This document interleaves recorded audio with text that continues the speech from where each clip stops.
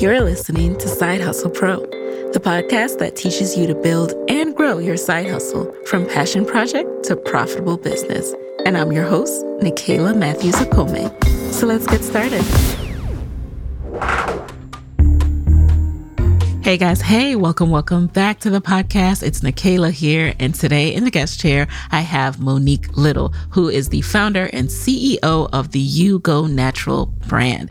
Now, I first heard about this brand from my friend Chantel. Shout out to Chantel, who taught me about these awesome t-shirt buns that You Go Natural has, where, it looks like a pre-tied bun that you did yourself and you're able to just rock it. And this came in clutch for me, especially in my postpartum days. So I have been rocking them through workouts, through running to the store, anything I can think of, just lounging around the house, deep conditioning my hair, whatever you can think of. I have been so grateful for this brand, and I'm so glad that I can finally have her in the guest chair. So a little bit about Monique. She got her start in fashion retail as a teenager.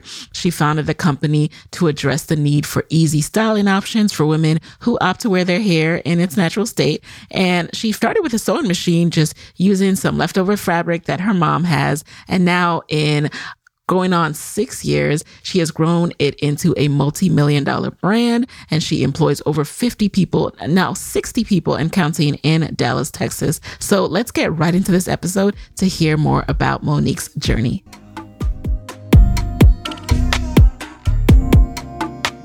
All right. Hey, Monique, how are you?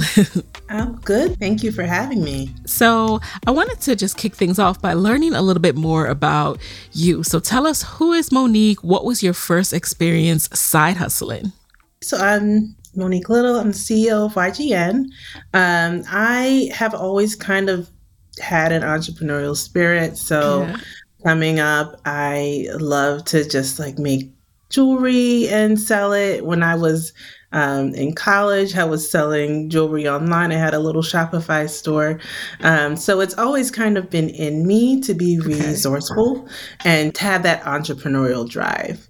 That's so cool. I didn't know you had that shop during college. And what were you studying in school at the time? Were you studying fashion at all? Or what were your plans for post-grad? So I studied economics. I went to Rutgers University. I studied economics. I did take a couple of classes at FIT in New York. And post-grad, it was really, the goal was just to get a job. Right? Relatable. Yeah, get a job that pays well. But it was really just a very uneventful post-grad experience up until this point. So at what stage in your professional journey did you say, you know what, I think I want to start my own business? Is that how it happened? Yeah. So shortly after, I spent maybe it was 6 years in corporate. And shortly after having my daughter, I realized that I really wanted time to be home. Yeah. I spent about 6 months home with her, and then I went back. But I knew that I wanted more freedom in my schedule, and more freedom to not only that, but to achieve things that it might have taken much longer to achieve had I tried to climb the corporate ladder. I'm sure a lot of moms can relate to this feeling. And for you, what were some of the first steps that you took once you had that realization? So the first step was to sort of act on some of the ideas that I had. I mean, I had been wearing my hair naturally since high school, which back then was kind of a novel thing. That was back when there were only a couple of products on the shelf that catered to ethnic hair types, right? So I had been seeing how this community was growing all through these years. And I had these ideas for the holes that I saw in the market and things that just were not being addressed. And so once I had a little bit of time, I was home. I just sort of acted on it. I used some remnant fabric that my mom had in her closet, and I created these pre-tied head wraps, satin-lined head wraps, that really helped me to look good on the go. And didn't break off my hair or dry it off like a typical cotton head wrap would do. Right. And there was really just nothing on the market like it at the time. I had searched for it because I needed it for myself. Yeah.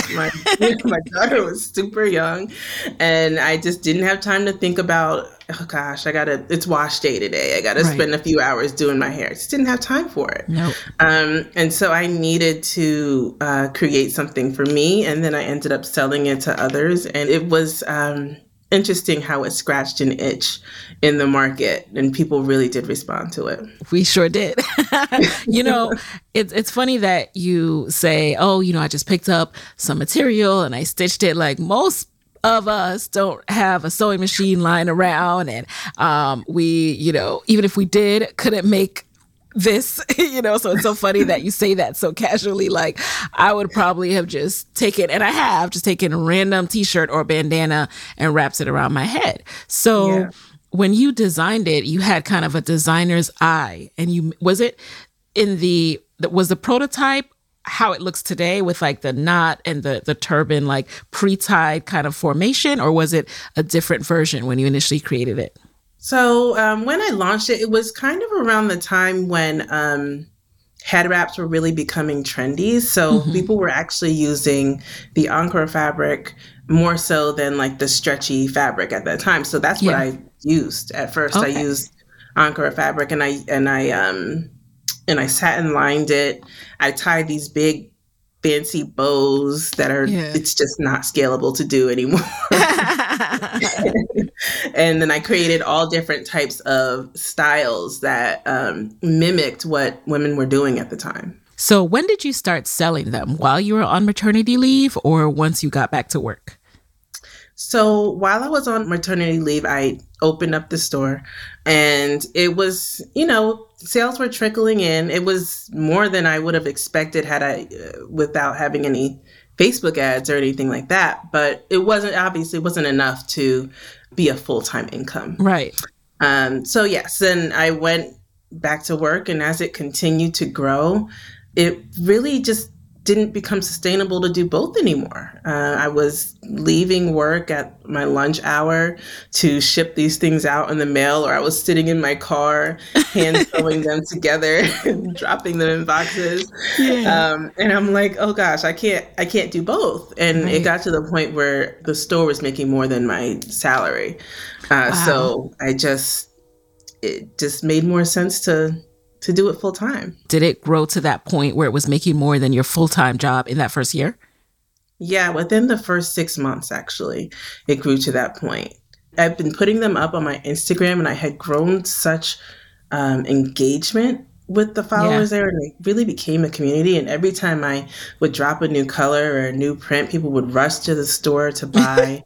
And in 6 months, it was just like, wow, like I would wake up in the morning, and my husband and myself at the time would drive to work, and I would look at my Shopify store, and I'd be like, oh my goodness, like I made more before I even got to work today than I'm going to make all day long. So I just ended up, saying, I'm just going to take the leap. And I decided to quit my job and do it full time.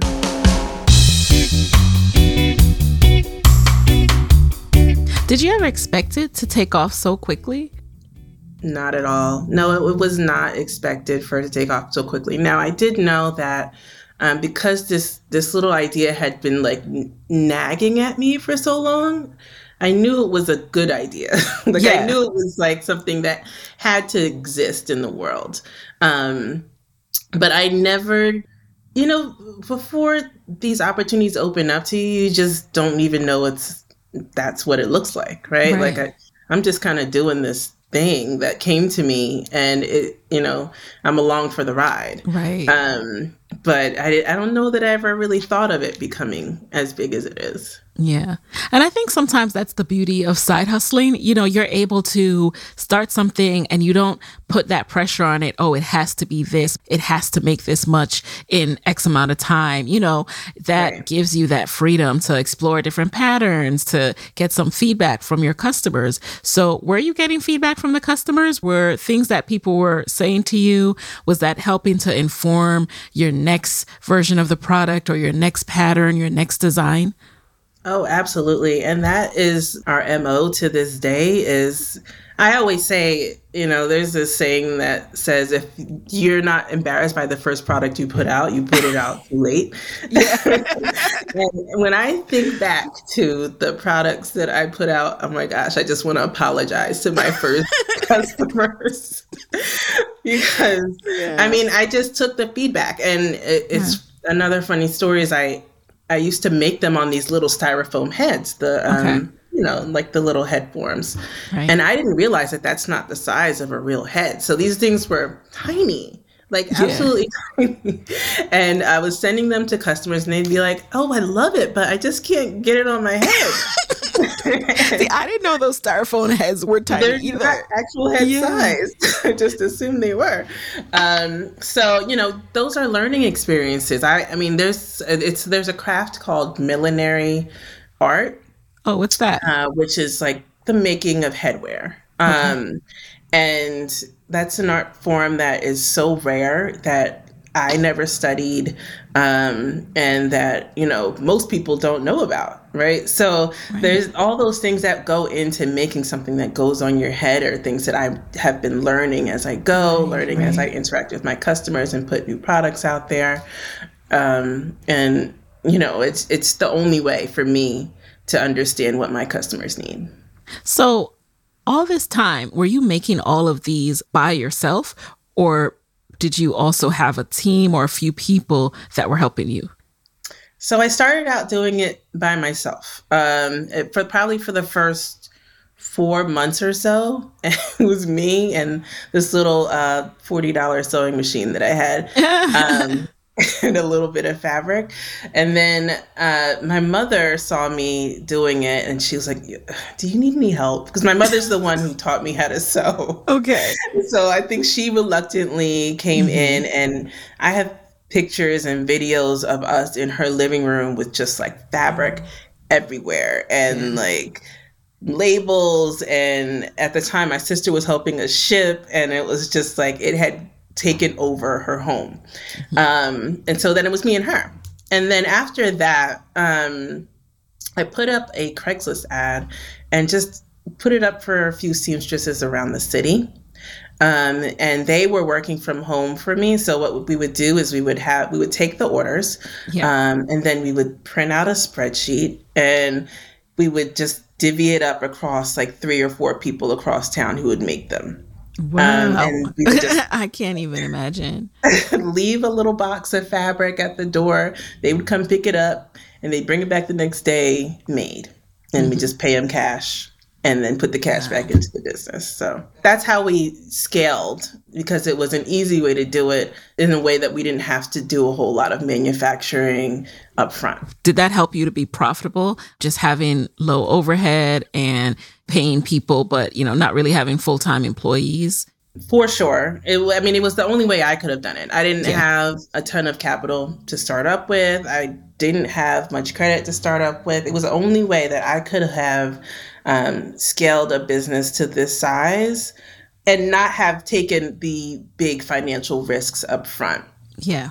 So yeah, that was super helpful. I didn't even consider taking on full-time employees until a couple years back when it really just became unsustainable to be doing Mm. it, as I was. And what year did you leave your job? What?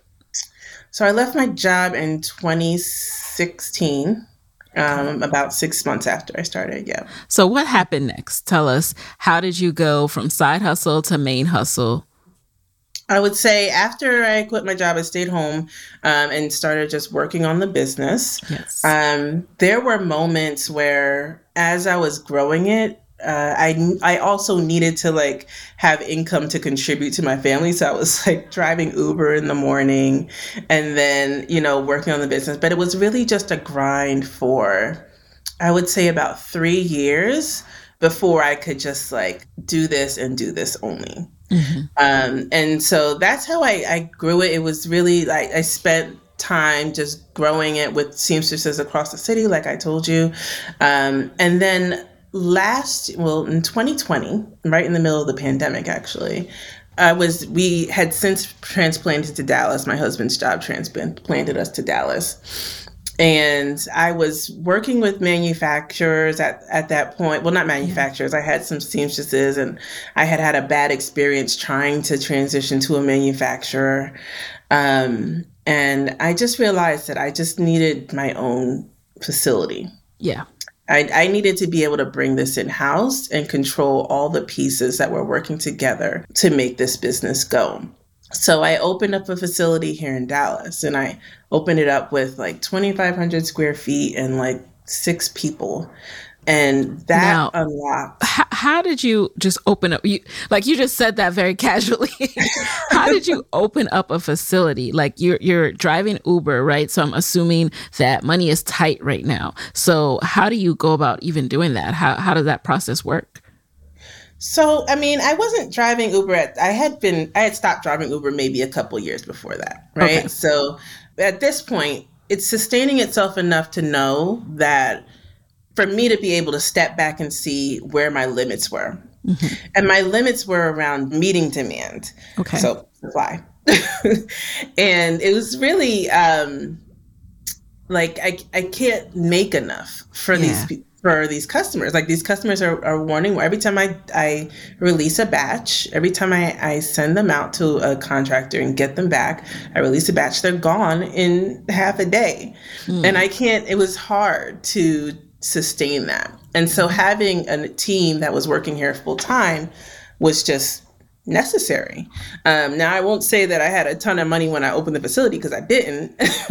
I did. It was pretty tight, but I found a small space, and I just like put the money down, and I knew that there was enough revenue in the business to sustain that from month to month. Yeah, because this is a lease, so you can. Right. Yeah. And talk to us a little about that supply chain, because I am so impressed when I see how people were able to pivot during that period. So you touched on, you pivoted to mass while supply chain was held up. How long, what was that process like of you having to do that, and how did it impact you financially? So it was about 3 months that we had to do that for. Luckily, my product is pretty modular, and the materials that we use to make them are readily available. Now, you'll probably pay a premium buying them not wholesale, because sometimes I did have to go to our local fabric store and pick up fabric or what have you, because my supplier just didn't have any more left. So I had to be creative about how I procured my materials and how I got them around that time. And it was really difficult, but I have to say, because I had so much, I did have a lot of remnant fabric or leftover fabric.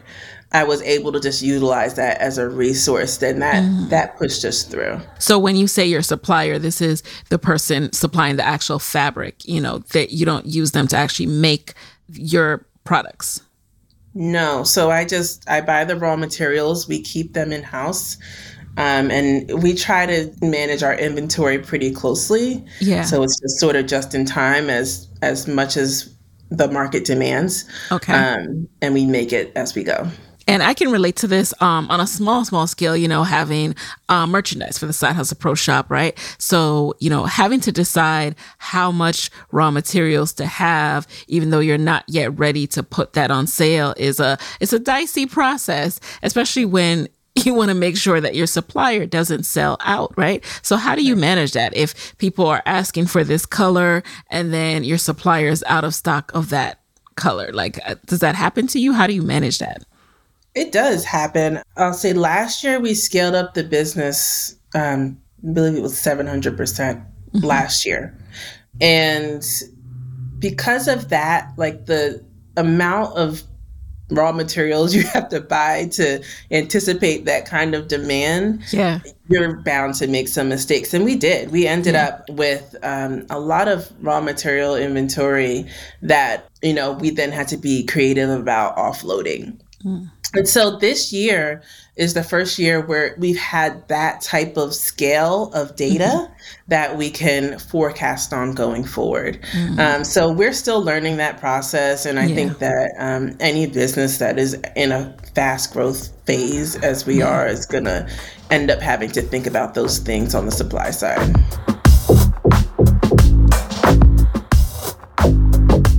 So what would you say, in addition to the supply management, what have been some of the parts that were unexpectedly challenging? I think the biggest challenge that I'm facing so far is learning to manage a team as large as we have. So we started with the 6 people, but now we've got 60. Wow. And most of them are on the production side.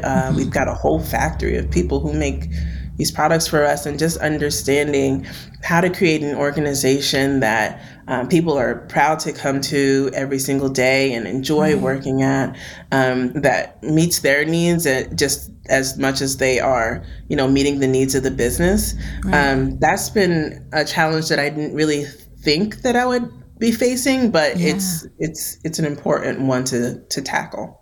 And how are you so far kind of navigating that? Are there books or resources or leaders that you've kind of tapped into to get a better sense of how do I create that culture that essentially what you're describing is that company culture? Yeah, I mean, we raised money last year, so I'm fortunate to have a network of people who have gone before and I can tap on for advice. But a lot of it is just the gut instinct of how would I want to be treated in an organization? What are the good experiences that I've had in my past? What are the bad experiences that I've had? And creating the best work experience for the people who come here every day. Now, you mentioned raising money. So, of course, we want to touch on that because we know that our businesses at the end of the day, we all need capital to grow and scale. So when did you decide to raise and why? So I decided to raise shortly after we moved into this facility. And it was because it was a good time as far as like how well we were doing. So I bootstrapped the business all the way up. We've been profitable from day one, right? So once we got to a certain scale of $1 million run rate and things like that, things that I knew looked good in the eyes of the VC and I could pitch easily and it wouldn't be difficult to tell that story. They always say, if you're going to raise money, do it when you don't need the money. So that's when I did it. We were doing pretty well, and it was a good story to tell. So I decided to go out and tell it. Was it difficult to raise money from people who don't necessarily understand the need behind your product?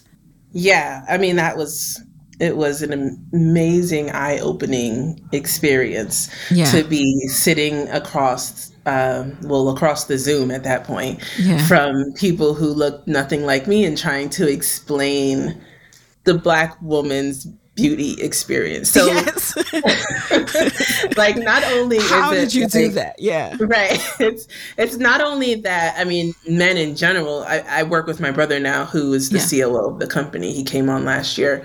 He doesn't even fully understand it, right? He's a Black man. So, talking to white men who, I mean, although well-meaning, just have no context for the challenges that women of color face in beauty.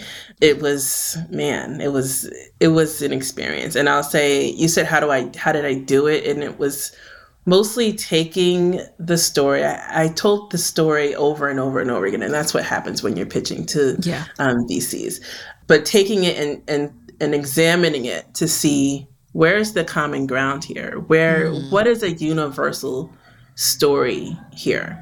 And how can I make this as relatable to as broad an audience as possible so that we can connect and then we can go deeper on the nuance of this? Well, what did that look like for you? I mean, was it from the lens of womanhood? Every man who has a wife knows how their wife feels when she's not looking her best, perhaps, right? Like, so what lens did you approach it from? Yeah, I mean, it was from the lens of womanhood. It was from the lens of just time saved, and money saved. I looked at it from the lens of, when I was pitching, I only had the satin line turban products, but we've expanded since then. But just understanding that no matter what background you come from, the amount of time that women of color spend managing their hair on a day-to-day basis is sometimes inhibiting. And if we can somehow alleviate that in moments when there are other things that need to take precedence or take priority, that's everyone knows what that's worth in their life. Absolutely. Absolutely. So, what are some things that have shifted about your business since you started? I would say, I'll say this for sure. When I started, it was kind of like, of course, you're wearing all the hats when you're a solopreneur, right? So there were a lot of decisions that I could just make on the fly and just go, right? Sales are low today. Let me run to the fabric store, pick up a new print. I'll put a sample online and just run a sale on it. Yeah. That can't happen anymore when you have an entire team of people, because everyone's looking around like, what just happened? Like, it's like whiplash for them. So really, I'm a very agile person, and I like to be flexible in the way that I do business, but understanding that there are also structures and processes that need to be put in place in order for things to scale with a team. And one thing I definitely want us to touch on is the marketing piece. So how important was this to you when you were starting out? What did you learn in the process about what was helpful for your business when it came to marketing techniques? So in marketing, I mean, I guess because I am my market, just understanding that the voice of what my customers want to hear, and not straying from that, has been the most important thing in keeping our marketing on track, especially when we're bringing in partners that aren't as tied to the brand, or it might not be the voice might not be as intuitive for them. Understanding that keeping that voice is the most important piece of speaking to our customers. And then in terms of things like Facebook ads or social media posts, email list building, how did you approach that? What was helpful for you in scaling the business when it came to that? So I've got a great media spend team who runs our Facebook ads. They are incredible. And we come back every week. Every week we have a call and just dig deep in the data, and just dig deep in how things have changed from this week to next, and have those metrics and those KPIs. So that's how we approach it, is just making sure that if we see a shift in any small piece of the data, that we dig into why those things are happening, and make those adjustments on our end. Before you hired that media spend team, what were you doing on your own, and when did you know it was time to bring in someone external? So I was running Facebook ads on my own. I wasn't great at it at all, but they were profitable. I mean, the satin line hair wraps, at least when I launched it, was pretty unique. So it really wasn't hard to acquire customers with it, and it wasn't expensive. I mean, when I did bring our data team on, our customer acquisition cost was, I believe it was like a quarter of the average cost that they would see in a typical e-commerce business. So, and even they checked and double checked the data over and over and over again. They're like, is this real?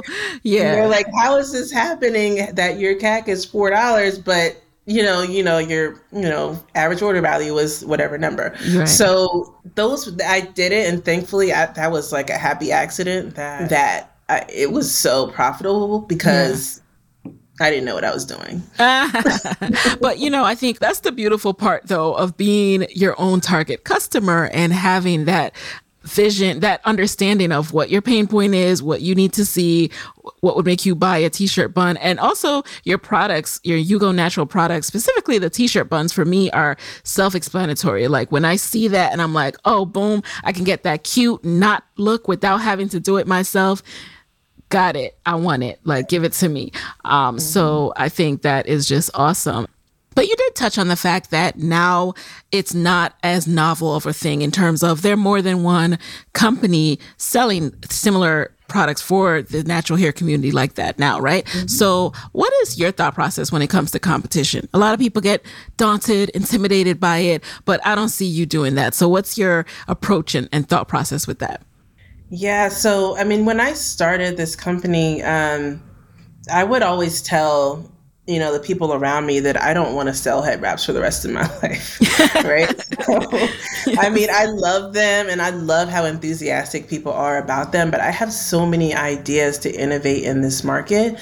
And that is what we're selling here is innovation. Yes. And so when people come behind and I mean, I don't want to say copy, but I mean, are inspired by what we do. Right. It's nice and it's flattering, but right. The ideas that we have going forward, I mean, if you're constantly doing what we've done before, you won't be able to do what we're doing next. So, yep. You'll have to wait for you to do that thing to know what your next step is. So that is not something to worry about. So before we jump into the lightning round, I just really quickly wanted to know if you had the chance to start your company all over again from side hustle to full time, what would you do differently?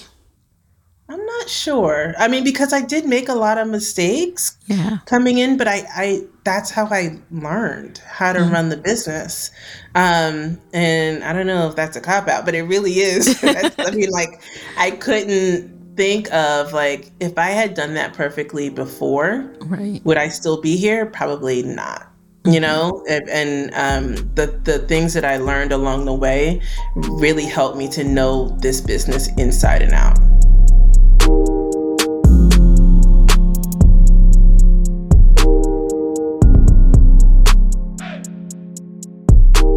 Before we jump into the lightning round, one more thing. I need to know. So what is next for You Go Natural? Okay. So, I mean, last year we released a bunch of product lines. We had, Swim that came out, our water resistant turban. Yes. We had our new silhouette of Sleep, which is kind of an upgrade to your everyday bonnet.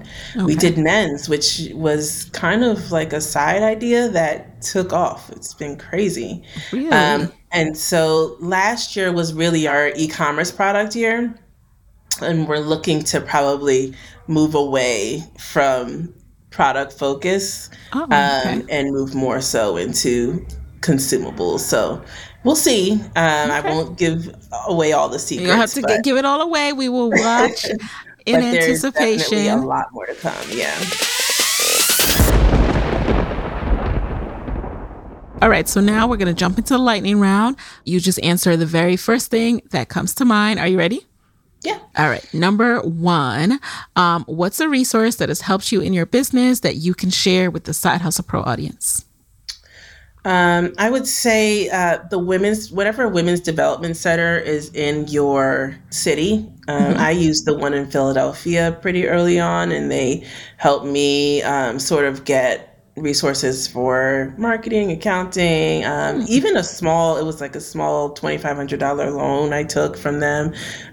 They were an amazing resource for me as I was building the business. Oh, awesome. Number two, what's been the best business book or conference or podcast episode that you've consumed this year? I reread Shoe Dogs this year, which is the autobiography or the memoir of the Nike. Yeah. Yeah. And I love that story because it kind of makes me not feel so bad when I'm in like crazy chaotic situations. It shows like as you grow, you're always going to be running into these moments where you have to think on your feet. So I love that book. Okay. Number three, what is a non-negotiable part of your day? Right now it's coffee. I'm expecting a child. It used to be wine at the end of the night, but it's not wine right now. It's coffee. Well, congratulations. Thank you. Number four, what is a personal habit that you feel has helped you significantly in business? For me, it's been making to-do lists and managing my calendar. Just because, the number of things that end up falling on your plate on a day-to-day basis as a CEO and entrepreneur, there's no way to keep track of it if you don't manage a list or manage a calendar. And then number 5, last question is, what is your parting advice for fellow Black women entrepreneurs who want to be their own boss but are scared of losing that steady paycheck? I would say take the first step, and that first step doesn't necessarily mean quitting your full-time job. But take that first step and then take the next one. And, it'll take you where it needs to take you if you're continuously working on it. As long as you're not giving up, it's going to have to think that's just the way life works. It's going to have to move forward. So just take the first step and then take the next one and try to manage things as it feels natural for you and your family. All right, Monique. So where can people connect with you after this episode? You can find the essence of You Go Natural on Instagram at You Go Natural, Twitter at YGN Raps, and we are on TikTok. Please follow us there at You Go Natural. And you can also see our full product line at www.yougonatural.com. All right, guys. So thank you, Monique, for being in the guest chair. It was a pleasure having you. And there you have it, you guys. I will talk to you next week. Hey guys, thanks for listening to Side Hustle Pro. If you like the show, be sure to subscribe, rate, and review on Apple Podcasts. It helps other side hustlers just like you to find the show. And if you want to hear more from me, you can follow me on Instagram at Side Hustle Pro. Plus, sign up for my 6-bullet Saturday newsletter at sidehustlepro.co/newsletter. When you sign up, you will receive weekly nuggets from me, including what I'm up to, personal lessons, and my business tip of the week. Again, that's sidehustlepro.co/newsletter to sign up. Talk to you soon.